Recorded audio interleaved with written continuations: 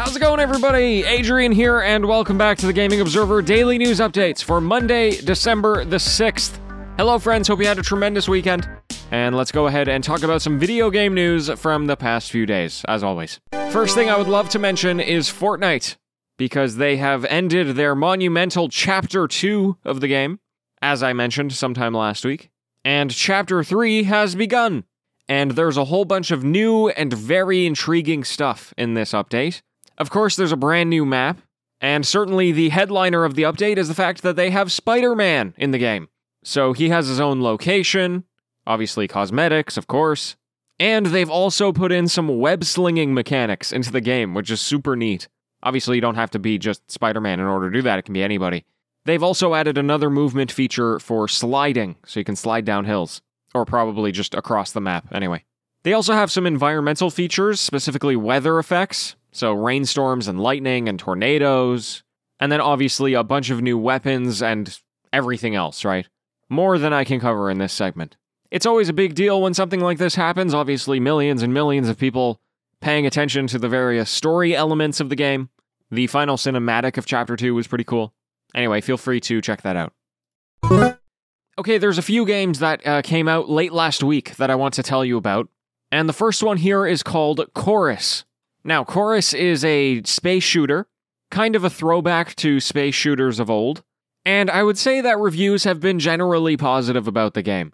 It's not blowing anybody away, it's definitely not unanimously praised, there's quite a few negatives that people have brought up, but if space combat sounds like your thing, then you should at least take a look. It seems like the combat itself is actually really solid. All of the reviewers had really good things to say about it. But of course, there were some criticisms towards things like the story and the dialogue, the open world mechanics, and it's not backed by a AAA studio, so, for example, Games Radar mentioned it kind of feels like a B-movie, but that it's still like a good attempt at filling the niche of space shooters, which aren't too popular these days.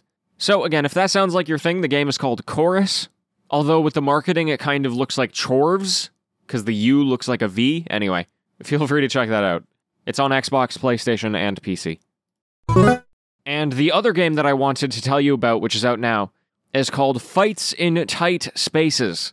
And this is a super interesting game. It is, it's like a deck-building tactics game. Just so you can visualize it, it would be like, you know, Into the Breach and Slay the Spire, something like that. But it has the art style of Super Hot. So everything is white and the enemies are stark red. Anyway, again, like Chorus, this game was generally positive, but not universally praised. The concept of the game was very well liked. The whole idea is that you have this fight between one person and multiple people, and each of your turns with your cards is one action, and then of course at the end of the fight they make it go super fast, as if you did it all within a few seconds.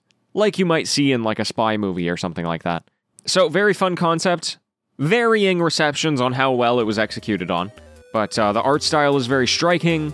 Seems like the gameplay is good. It's worth taking a look, I think.